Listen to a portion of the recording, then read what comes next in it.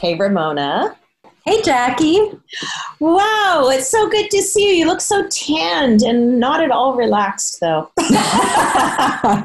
Yes, I've been quite a vagabond over the last 2 months with my traveling caravan of children and a golden retriever and a husband across Canada.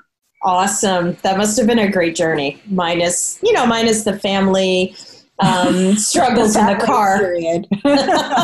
Minus the family period. Yeah. It's been really great. It's been a long time since we've recorded, and I've missed doing this, and I miss reaching out to our listeners, but it's been a nice break to just recharge and be with the people you love and see faces. Yeah, absolutely. We went away twice this summer to a cottage, which all I heard was we're going deeper into the woods together with the same people I've been with for 17 months.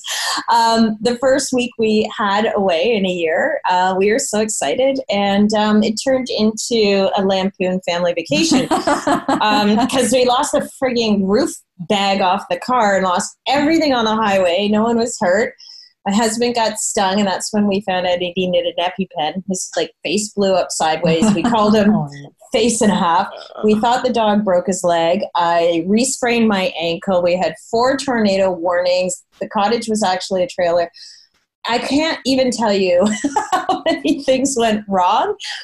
But it was funny because we are laughing about it now. And then we did recuperate with a really great week away at a beautiful cottage that was not a trailer, and there were no tornadoes. So it was good. But, I think it's really just like we were able to laugh about it because, God, at least we got away from the house. At least we got off our street. At least we got out and got into nature and got to see family and friends. And you just don't realize what a toll that took on all of us, eh?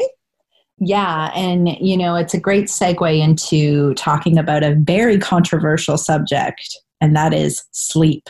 Yes. And the controversy is, where did it go? That's right.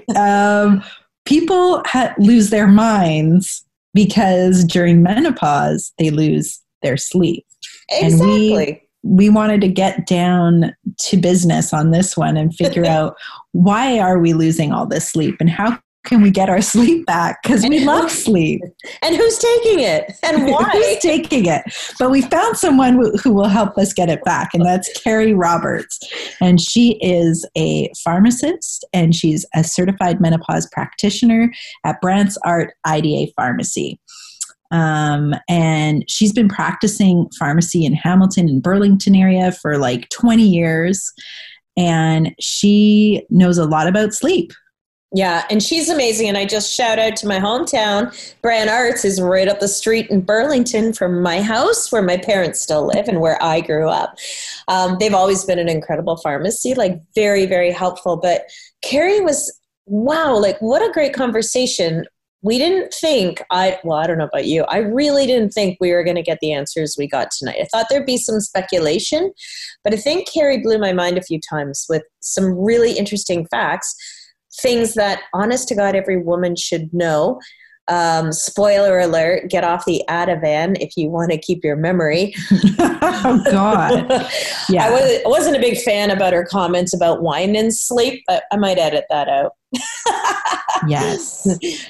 Yes. I think people are going to love this episode. So have a listen to Carrie Roberts. Going through menopause and can't sleep? Well, you are not alone. Menopause is a time of major hormonal, physical, and psychological changes for women, and all that change can wreak havoc on our sleep. Isn't that right, Carrie? Absolutely. We were just involved in a study where we had about 100 women rank their symptoms and how bothersome they were. And the ranking scale was from 0 to 6. And out of those 100 women, the sleep disturbance ranking was given a 5. So most of those women felt that sleep disturbance is very bothersome. Yeah. Are you allowed to say what number 1 was? Oh, sorry. It wasn't ranked like it was number 5. It was out of on 6. a scale of how bothersome. Okay. With 0 being not bothered at all and 6 being bothered. Yeah. The average was 5, meaning that the average was that it was very bothersome for them. Very significant. Yeah. Not at all surprised by that. Not at all. So can we just start by talking about like how does menopause affect sleep? Certainly. So, there's the hormonal, physical reasons why. So in perimenopause, when our progesterone levels start to really go low, progesterone helps to calm us and it can help us with sleep. And so if our levels are naturally low, then it can be difficult to sleep. So that's just a very basic physiological one. Yeah. But then if we get into, what's going on in menopause with stress and hot flashes and trying to take care of young children, aging parents, there's just so many factors that affect our sleep. Stress probably being the biggest one. Not being able to sleep is really a psychological issue. Women are worried. They get into bed and they are already worried about, am I going to get enough sleep? How many hours till I have to wake up? Am I going to get a deep enough sleep that I'm rested to do what I need to get done tomorrow? Yeah. Actually, that's interesting because we talk a lot about how having menopause, like being in menopause or perimenopause, a lot of women experience increased anxiety and obviously sleep issues. And I don't know why I never thought of that, like increased anxiety. Obviously your mind is working overtime. And I imagine that's such a big factor for some women when they lay down and their minds are still going. Sure. Yeah. And your minds are going because you really have a lot going on. But it's that cortisol, right? We've all heard about that hormone, which is good for us when we need to get up and go and get something done. But at bedtime, we need our cortisol levels to lower, and often they're just too high. Yeah, I don't really need my cortisol at 3 a.m. because I'm not going anywhere. And 3 a.m. 3 to 4 seems to be the witching hour, doesn't it? Absolutely. So when we ask women, is it difficulty getting to sleep or difficulty staying asleep? I get mixed results, but the ones who can't stay asleep, they're always waking up around 3. Yeah. And then they can't get back to sleep. Is there a reason for that sort of hour? Is it 3 o'clock no matter when you go to bed, or is it a sliding scale, or is 3 o'clock just a curse that Mother Nature has put on us? What's with 3? You know what? It does have to do with Mother Nature and circadian rhythms. So we're actually supposed to have a bit of a rise in our cortisol at 3 p.m. But often it gets flipped around and our cortisol then rises at 3 a.m. And we don't want that. We don't want it to rise till 6, 7 when it's time to get up. Yeah. So often cortisol is to blame for that, for sure. So why does it get flipped? I mean, during the day, we've got daylight, melatonin isn't kicking in. Why would our cortisol flip to evening at 3 a.m.? Is that just a huge mistake? I think it is. I think what happens is that during the day, we have excess levels of cortisol in the morning because of all the stresses that we're going through. Then we get a little bit burnt out. And so the cortisol drops. Then it starts to rise again at night for some people, right at bedtime. And the cortisol is high when it's supposed to be low. And so it continues to be flipped and then rises again at 3 a.m. I don't know if we really understand why that is, or maybe someone out there does, and I just am not aware. But we know that there's some kind of flipping happening to that circadian rhythm. Okay. Interesting. Because I wonder... Oh, sorry. We're so excited, Jack. Yeah, it's our cortisol. It's funny because all the women I've spoken to, and Ramona, I think you too, no one has a problem going to sleep. I mean, we're so tired after the end of the day.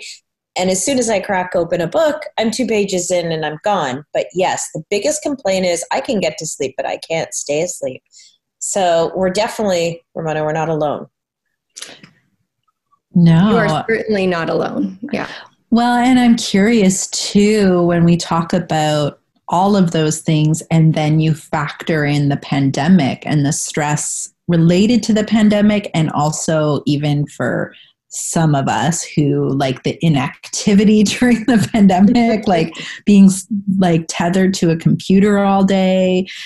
Like more people are like in the same environment, they're on technology more, all of those things I'm just thinking must just wreak havoc on our bodies when we try and go to sleep.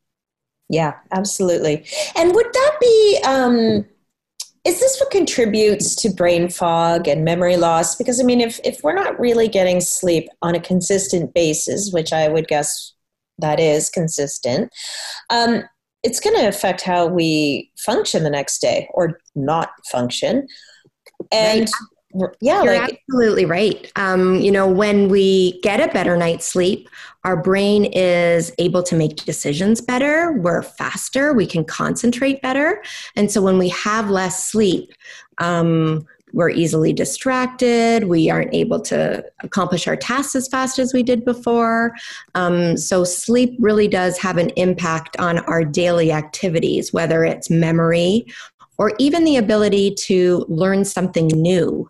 So the other thing that could be why we are waking up in the night is there's different stages to sleep. So we've heard of REM sleep and deep sleep and light sleep. So we should be spending quite a bit of time in deep sleep. But as we get older, and this is for everyone, men and women, we spend less time in that deep sleep, less time in REM sleep, and more time in light sleep, and we can easily waken during light sleep. So then we get woken and we're disturbed and we're not able to get back to sleep. Interesting. And so even if we aren't like waking up a ton during the night, would you consider that the quality of sleep is affected as well? Like when you're talking about the REM sleep and all those different, like the sleep cycles, but like for the most part, I don't wake up a ton during the night, but I usually wake up because I have to go pee. and depending on the night, sometimes I have trouble falling back asleep. But I'm just curious for someone who doesn't have like a ton of sleep issues, but I'm still feeling very tired the next day. So I'm just curious to know like if I might be sleeping through the night, but my quality of sleep might not be as good as it used to be. Yeah, you're right on. So it's very normal as well to get up to pee in the night once. It starts to become not normal if we're peeing more than once. So if we're having to get up 2 and 3 and 4, 5, or 6 times, then that's not a normal amount to have to get up to pee. But if we are spending the entire time laying down and we think we're asleep, but we aren't in deep sleep enough, then we don't feel rested. Because we didn't get that time to repair and for the body to sort of rejuvenate and feel rested. So we've been what we think is asleep all night, but we wake up and we're still tired. We didn't get enough. I definitely know that feeling and the worst feeling is like when you do wake up around that 3 or 4 o'clock time, and then you finally, after you're done ruminating about how you've ruined your children's lives and your own career, then you fall back to sleep. And then when the alarm goes off, it's terrible. Like you're in the best sleep ever in that moment. Yeah. And then it just feels awful that they've interrupted you then. Yeah. Exactly. Exactly. So we're curious because obviously sleep is like one of the top complaints that we hear about and we go on about. When you talk about like peeing a lot in the middle of the night, there's so many things that could contribute to that. Did you drink a ton of water before bed? Did you drink a ton of wine? Do you have a urinary tract infection? Obviously those things will make you pee a lot. But aside from those things, is there any other indication that peeing a lot during the night might be another problem? Yeah, so a lot of men and women are not fully emptying their bladder. So they get up in the night to pee, they think they're done, they go back to bed. But there's actually some residual urine left in the bladder. And so then what happens is that urine becomes very concentrated and it's very irritating to the bladder. So half an hour later, the bladder says, I want you out of there. And it wakes you up to go and empty the bladder again. So often when I'm talking to patients who are having issues like that, we don't want them to restrict water. We do want to make sure you're drinking enough water so your urine is dilute enough.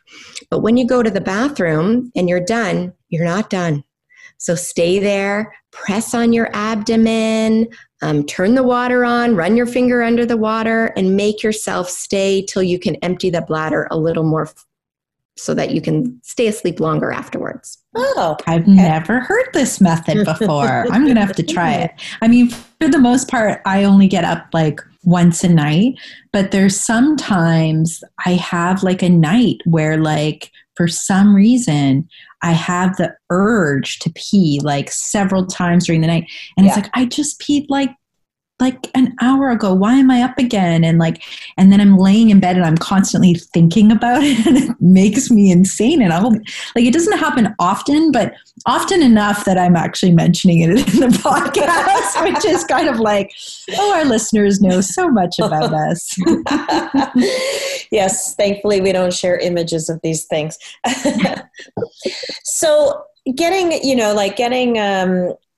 getting ourselves properly prepared for bed, like, is there good evidence? See, like I didn't have a good night's sleep last night, so I'm mumbling. Is there good evidence that we need better sleep hygiene, like a better routine at night? Is there something we can do at night that would help? Certainly. So, we know we're not supposed to be on our screens before going to bed. We really shouldn't be doing anything in our bed but having sex and sleeping. So we shouldn't be watching TV, even reading a book. No. I know I do that myself. But what they say is that bed should really just be for sleeping and that you should only get into it when you're ready to go to sleep.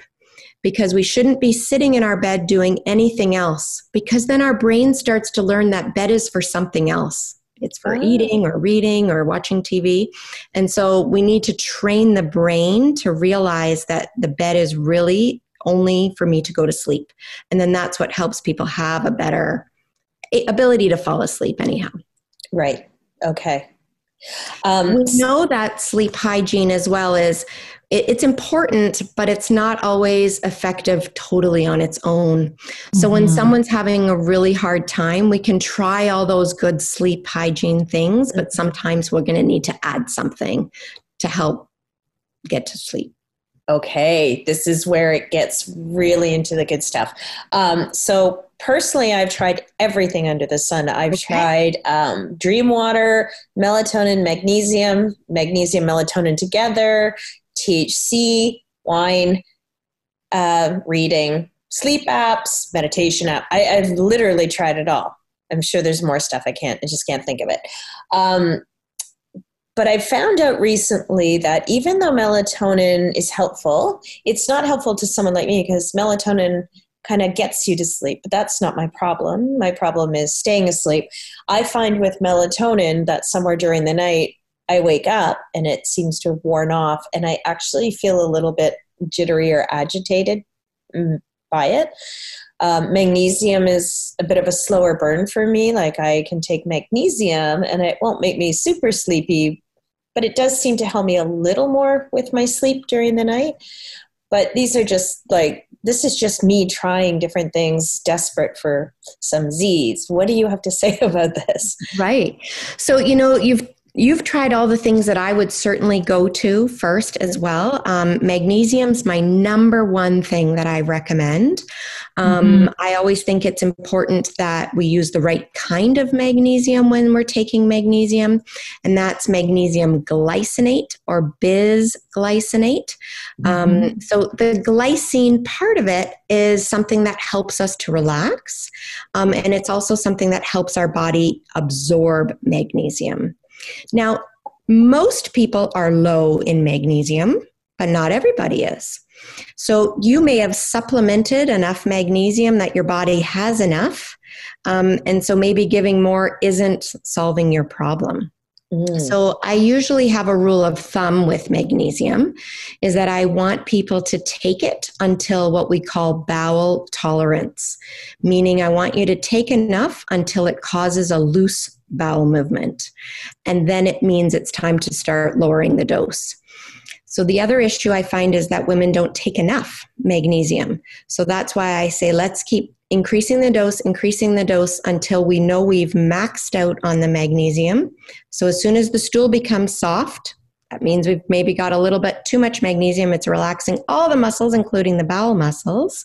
And so if that has not improved our sleep, then more magnesium isn't going to make it better. We've already filled your body with magnesium. Does that make sense?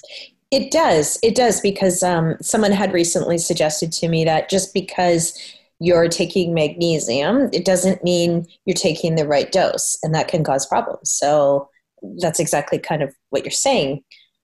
Right.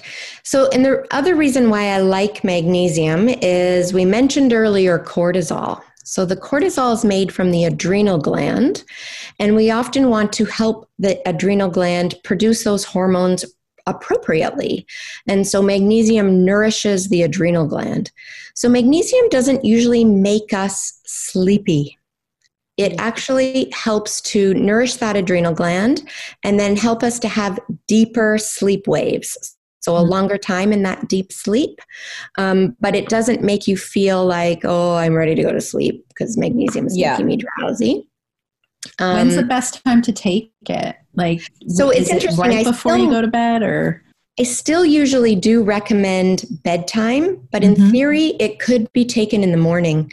So for some people, I will have them spread it throughout the day, because if they find taking all of it at night does cause their stool to be a little bit too loose, but it is helping their sleep, then we'll spread it out. So they might take one dose in the morning, and then lunch, and then bedtime. And then the other reason why I really like magnesium is if muscle twitching is why you're waking up. So I don't know if that's happening for anyone. Not yet. But yeah, I've heard like the restless leg syndrome and that sort of thing. Right. So magnesium can be really good for that too. You mentioned melatonin. Yes. So melatonin is something everybody makes when it gets dark. And most of us are pretty good at making melatonin. But as we get older, we're not as good at doing that. And when I say older, that means maybe starting 55, 60-ish. Okay. So it's not till we're much older that we start to lose melatonin. So sometimes replacing melatonin when we're 40, 50, it may not really be giving us any benefit to sleep, because we're probably making enough melatonin. So I think it's worth a try. And I always start with a really low dose, like 1 milligram, 3 milligram. Do that for a week or so. And if no improvement, you could increase it. But I don't want you going over 10. So if we started with the 3 milligram, that's kind of a nice one to work with. You do 1 pill. Increase it to 2. If you get to 3 and it's not working, then melatonin isn't what you need. Okay. And same thing with that. Sorry. Same thing with that. You would take it at bedtime? So melatonin needs to be at bedtime. We don't take melatonin in the day. So we make melatonin at night to help us sleep, but we do need melatonin throughout the night. So interesting, there are different formulations. Some are what they call slow release, so it doesn't release it till later in the night. And so that might be more beneficial for some people. The other thing I've had some people use is a fast releasing melatonin, and they do that at 3 o'clock in the morning. So they don't take it at bedtime because they can get to sleep. And then they wake up at 3, take a really low dose, because then it shouldn't have too much of an impact in the morning.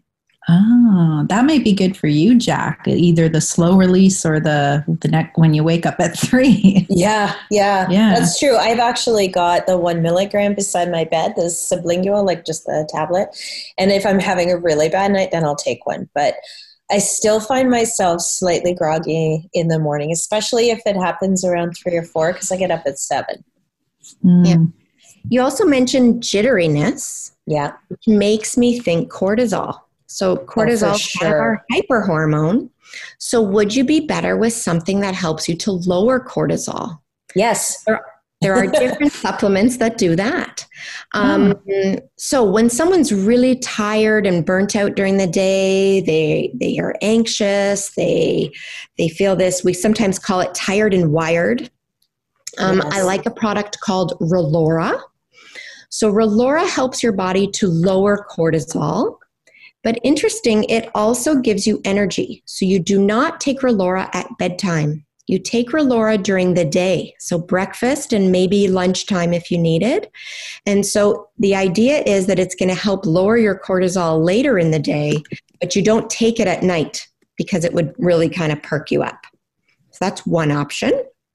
Another one I like to lower cortisol is, it's coming to me, it's on the tip of my tongue. It's called phosphatidylserine.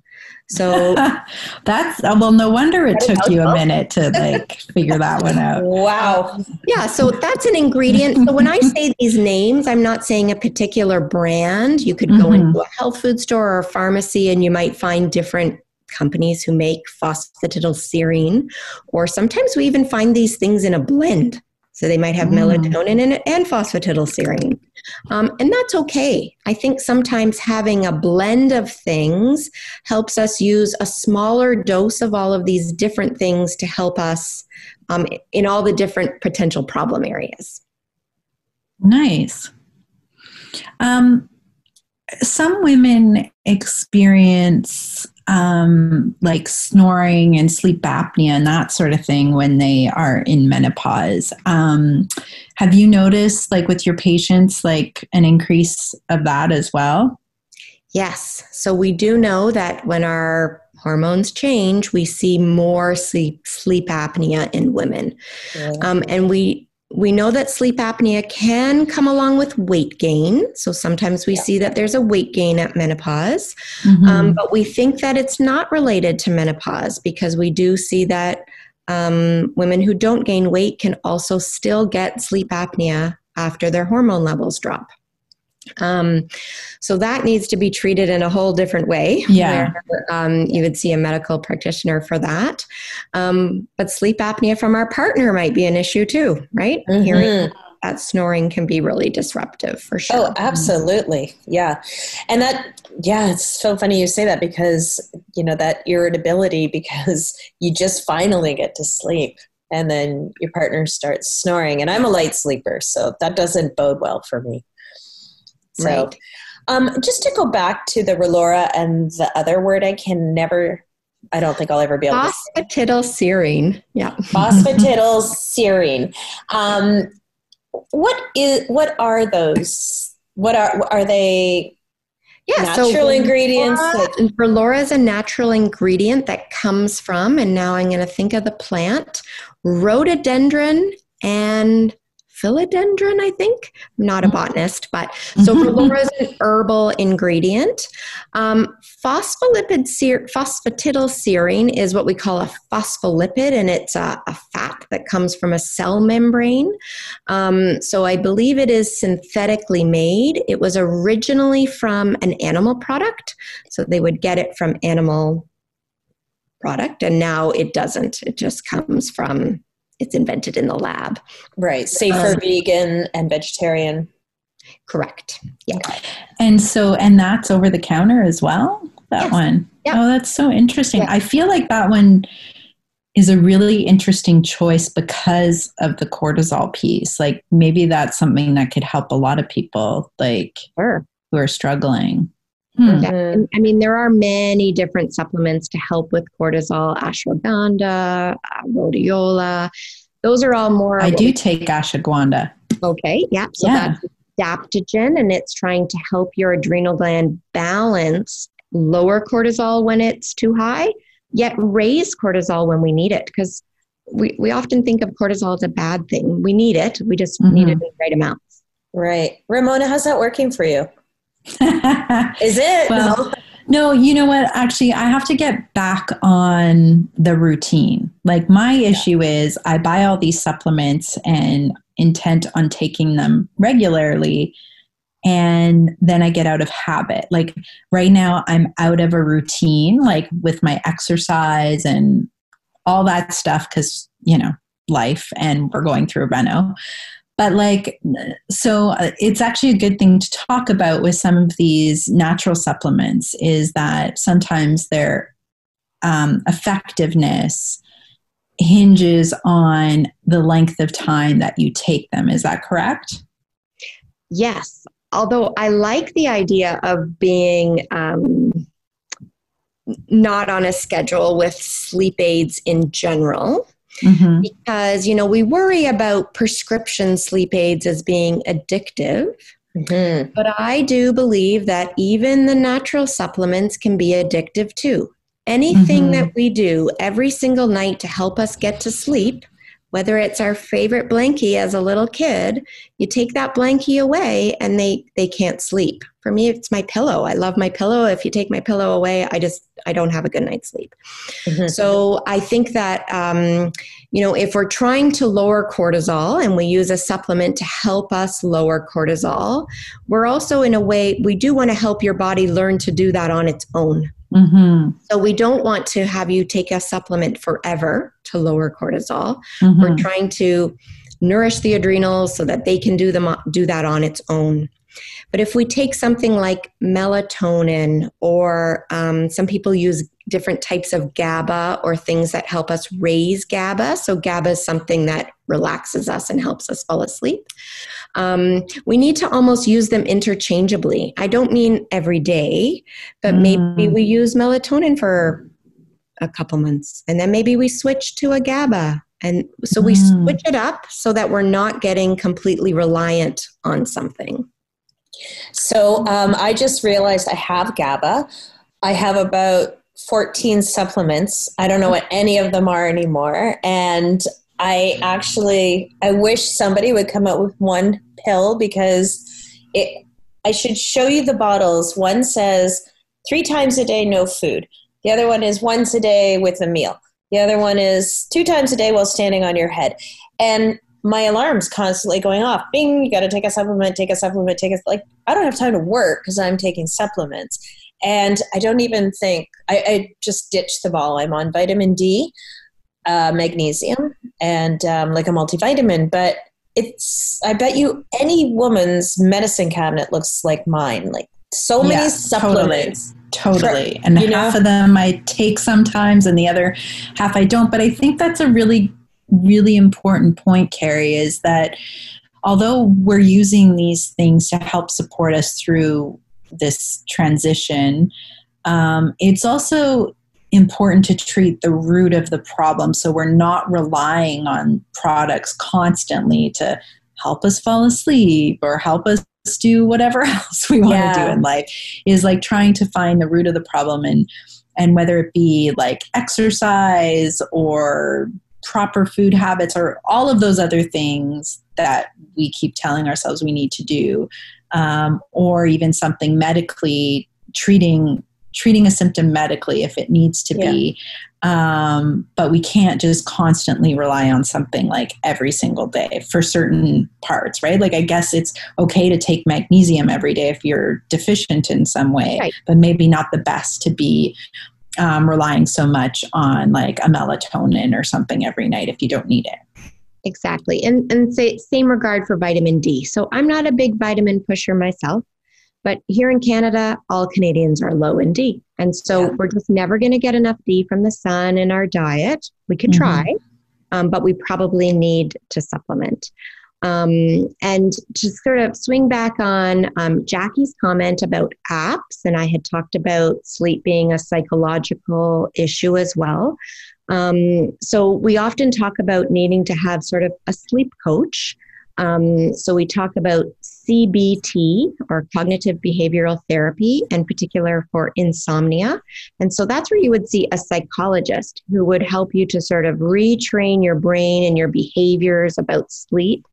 And those things, if we can do them properly and continue to practice them, are non-drug, sort of better habit forming things that we know can be more effective than all of these different supplements. The prescription sleeping pills all say you should only use them for 7 days. Wow. Isn't that crazy? And most people are on them every day, all year round. Yeah. But the idea was, let's get back into a good night's sleep pattern for 7 nights. And then we should really be coming off of this medication and really trying to figure out how to do it without the medication. Is that because 7 days creates a habit? Is that the sort of thinking? Probably. I know that we really are worried that even after, if we use it for 4 weeks, we're probably very addicted. We start to lose the benefit of the medication. So all those prescription sleeping pills that people are taking are probably not doing much because they really become tolerant to it, meaning it just doesn't make them sleepy anymore. I wonder if it becomes then sort of a placebo at that point. Or like what's the word? Like you just assume that you're sleeping because you're so used to it, but maybe you're just not getting the benefits. And then what happens is they'll stop taking it and they'll have a terrible night's sleep because they were addicted to it. And so then they say, oh, well, it was making a difference, so I need to get back on it. So when we work on de-prescribing, that means trying to come off of these, it takes a long time. We have to go very, very slowly. There is a new kind of sleep coach that's supposed to be a little easier than the CBTI. They call it BBTI. So it's called Brief Behavior Therapy for Insomnia. And so instead of taking months and months to retrain the brain, they do it in about 4 weeks. So it's like 4 sessions in 4 weeks. So what they do is a lot of sleep deprivation. So they'll make you sleep for very short periods of time. So, most women think, I'm going to get to bed at 10, I'm going to sleep till 6 or 7. They might say, nope, you're not allowed to go to bed till midnight and you have to get up at 6. Ew. Yeah. Ew. It isn't forever. So the idea is to get you very tired and to really start to learn that all I do in that bed is sleep. And so then once you've gotten that sort of worked out, they work on extending it so you can get back into more of an 8-hour sleep. So that's something people can look into, BBTI. I love that idea.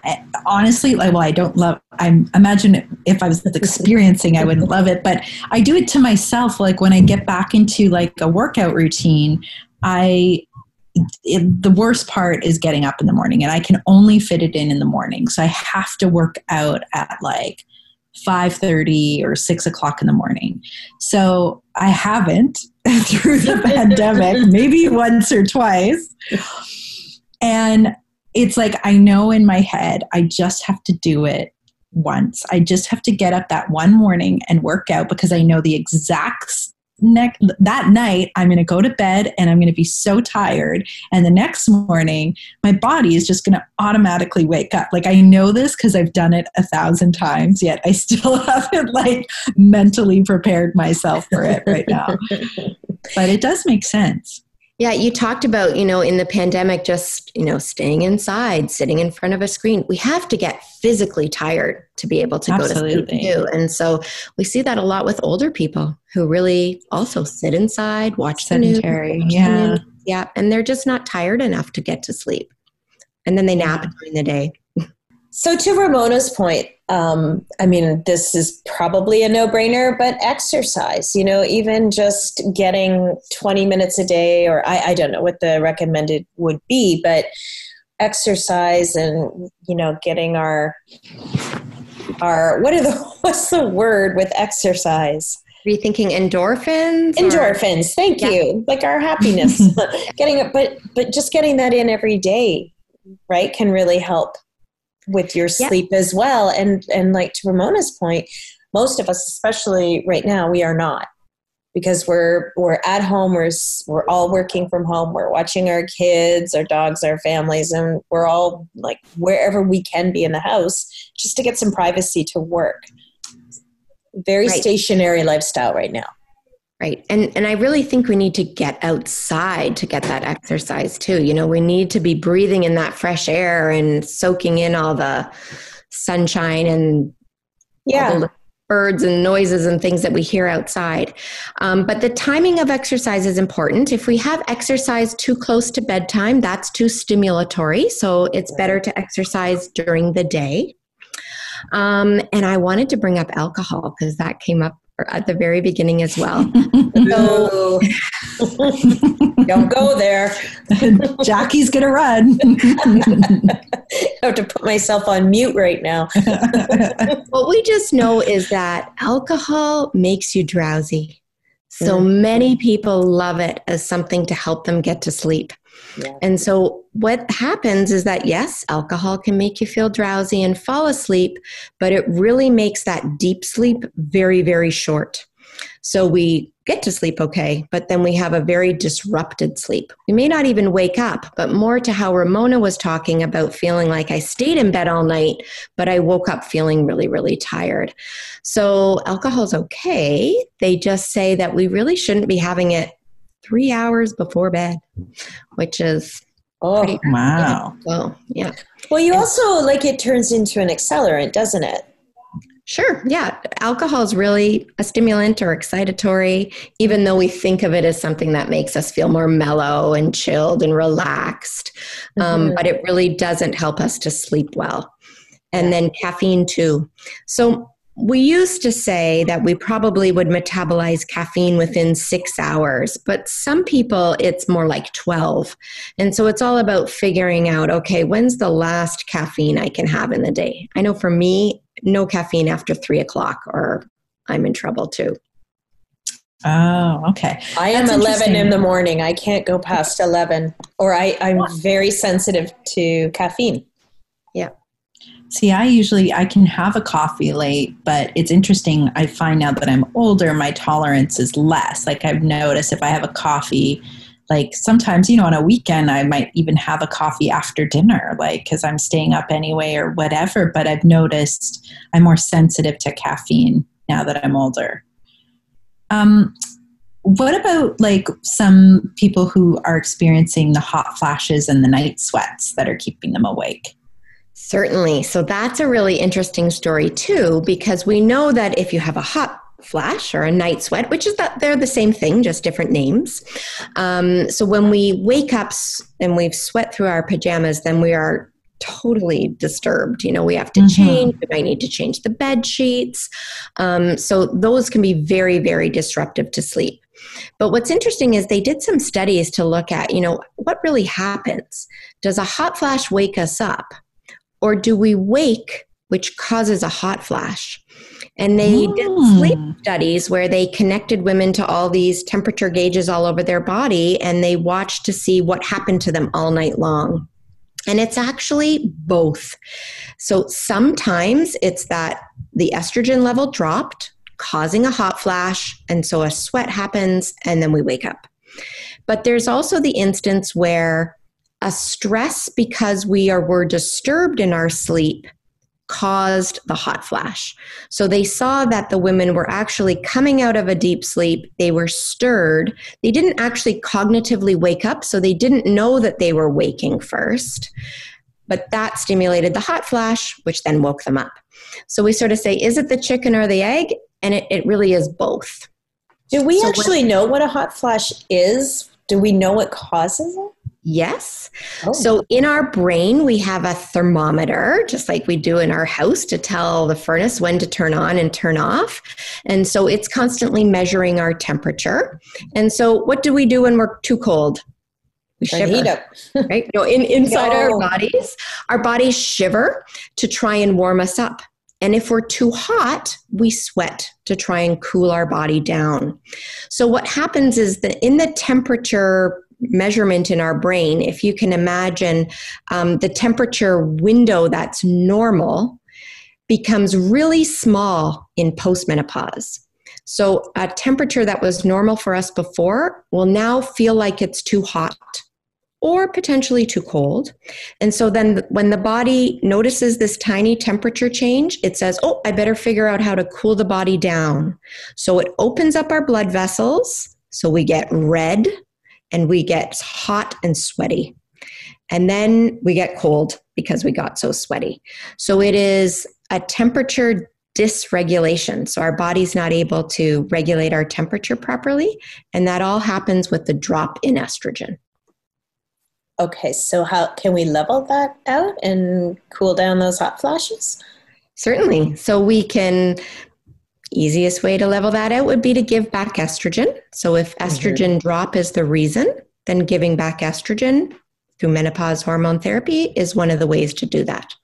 We can also trick the body into thinking that estrogen is present. So that's when we would use a supplement that makes us think estrogen is there. So isoflavones or soy or something called Estrovera, they make us think estrogen is there, but it isn't. We can also use supplements like black cohosh. It's not estrogen at all, but it helps to open back up that temperature window. So the temperature range that shrunk now gets bigger, so we get more comfortable with all the temperature ranges. Okay. Wow, I wasn't sure if there was actually an answer to that question, or if there was just speculation about why it happens.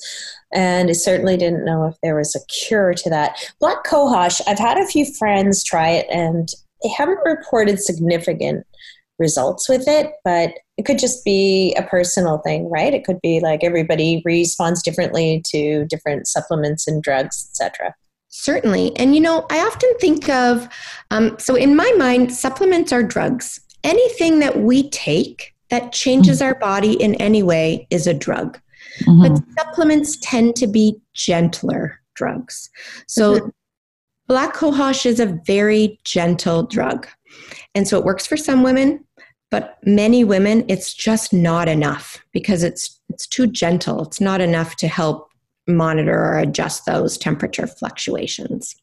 So something like Estrovera might be a better option. Is that a little bit stronger, or? Yeah, I would say that that's another one that would be a little step up. So that is one that goes to the estrogen receptor and it tells the receptor estrogen's here, but it's not estrogen. It's Siberian rhubarb. It's just that it looks like estrogen. And so that's also what happens with soy or isoflavones. Those can be in products like, or red clover. So there's a number of herbal supplements that would have these estrogen lookalikes that make us think estrogen is present. Amazing. We've talked a lot about like these natural supplements, and assuming when you are meeting with somebody and they're talking about all the issues they have, and I'm assuming you determine, I guess the question I have is, how do you determine the best course of action for a patient? Like, I'm assuming you start off like anything else, like slow, the passive least resistance, whether it's just a little bit of magnesium or melatonin, leading up the whole chain of things that we've talked about today. What if none of that's working? Like, is there a prescription options for people? Are you talking about sleep? Yeah, just sleep. Yep, sleep. So there certainly are prescription options for sleep. And then we also have the whole gamut there where we can start gentle and go stronger. And then what we worry about is that addictive risk and how long someone's going to be on it. So I like to talk to women about, that we're really just going to use this for a short course to try and get our sleep habits back on track. And that we really don't want to get into a habit of doing this every day. We actually have a new player on the market, brand new. I don't have a whole lot of experience, but just to explain all the old sleeping pills, whether they were the Ativans, the Trazodones, the Mirtazapines, all these different medications people may have been on, they all make you sleepy. So they're sort of making you dopey so you fall asleep. This new class instead is taking away your wakefulness. So we can be drowsy and we can be wakeful, and we have switches for that. And our wakefulness switch is often on too much.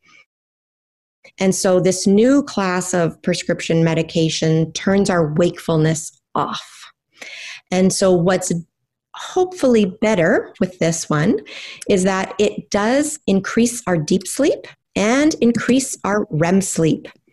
So we do want REM sleep. REM sleep is where we learn to consolidate our memories so that we're better at remembering where we stored things in our brain the day before.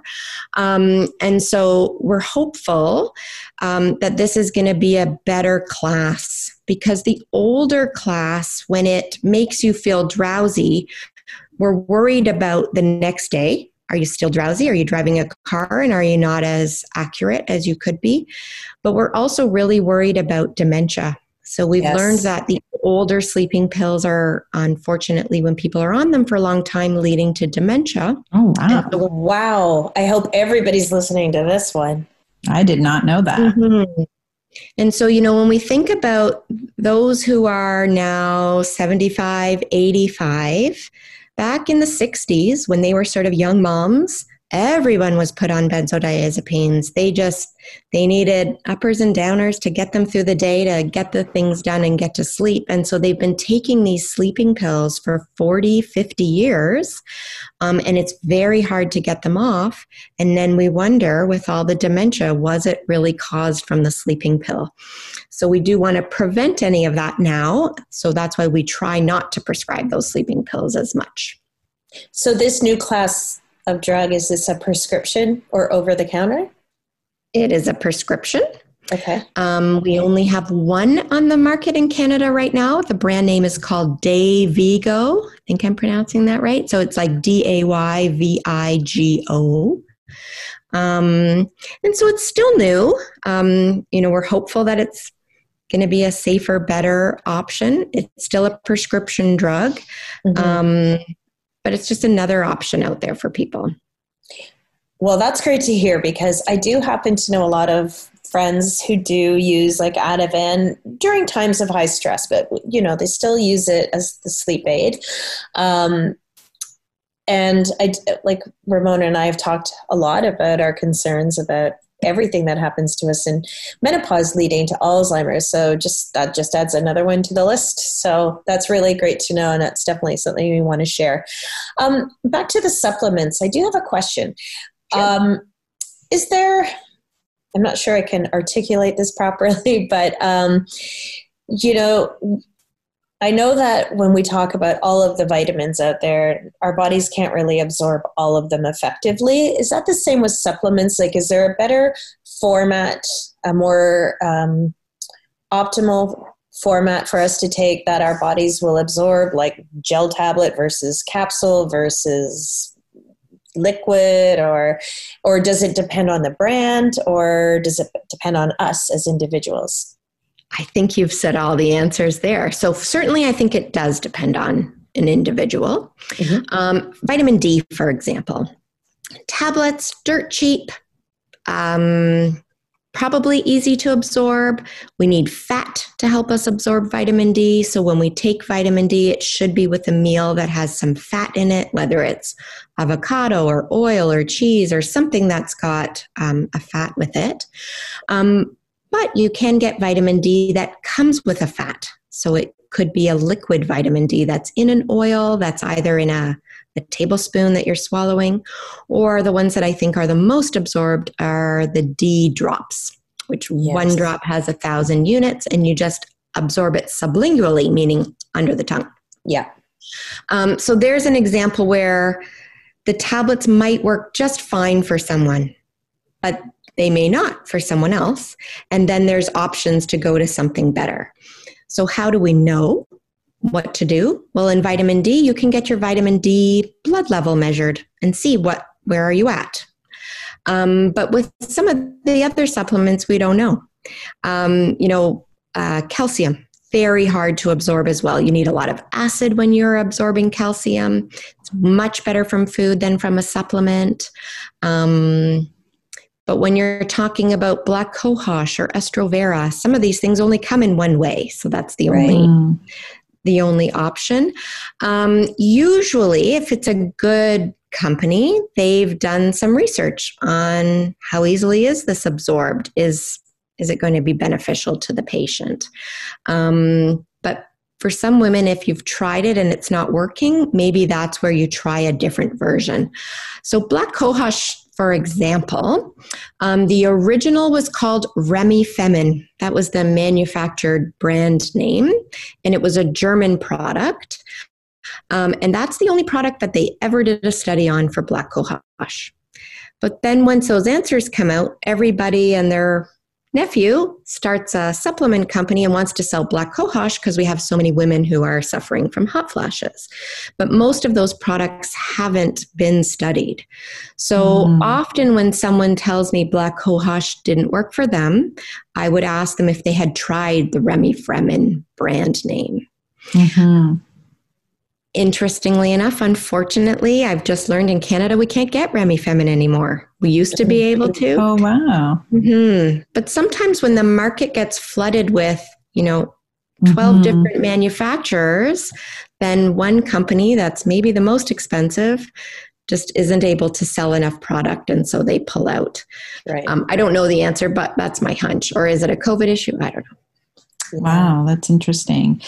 I think what you've highlighted for us tonight is how important getting the right information is, and going to see someone like a certified menopause practitioner, going to your pharmacist who you may know or may not know, but maybe we all need to strike up a relationship with our pharmacists these days. Because I think there's a misconception too around pharmacists and how much knowledge you guys have around every product that's in there. Like when you're talking about all these different supplements and the ways that we should take them and whatever, I didn't know half of this stuff, and it's really important for us to know. But being able to see a menopause practitioner to understand what your options are, because we talked a lot about, over-the-counter supplements that are easily accessible for everyone versus having to take, a prescription sleeping pill or something like that is really helpful to know. So thank you so much, Carrie, for joining us tonight and educating our audience. And I hope they'll give you a call and find out more.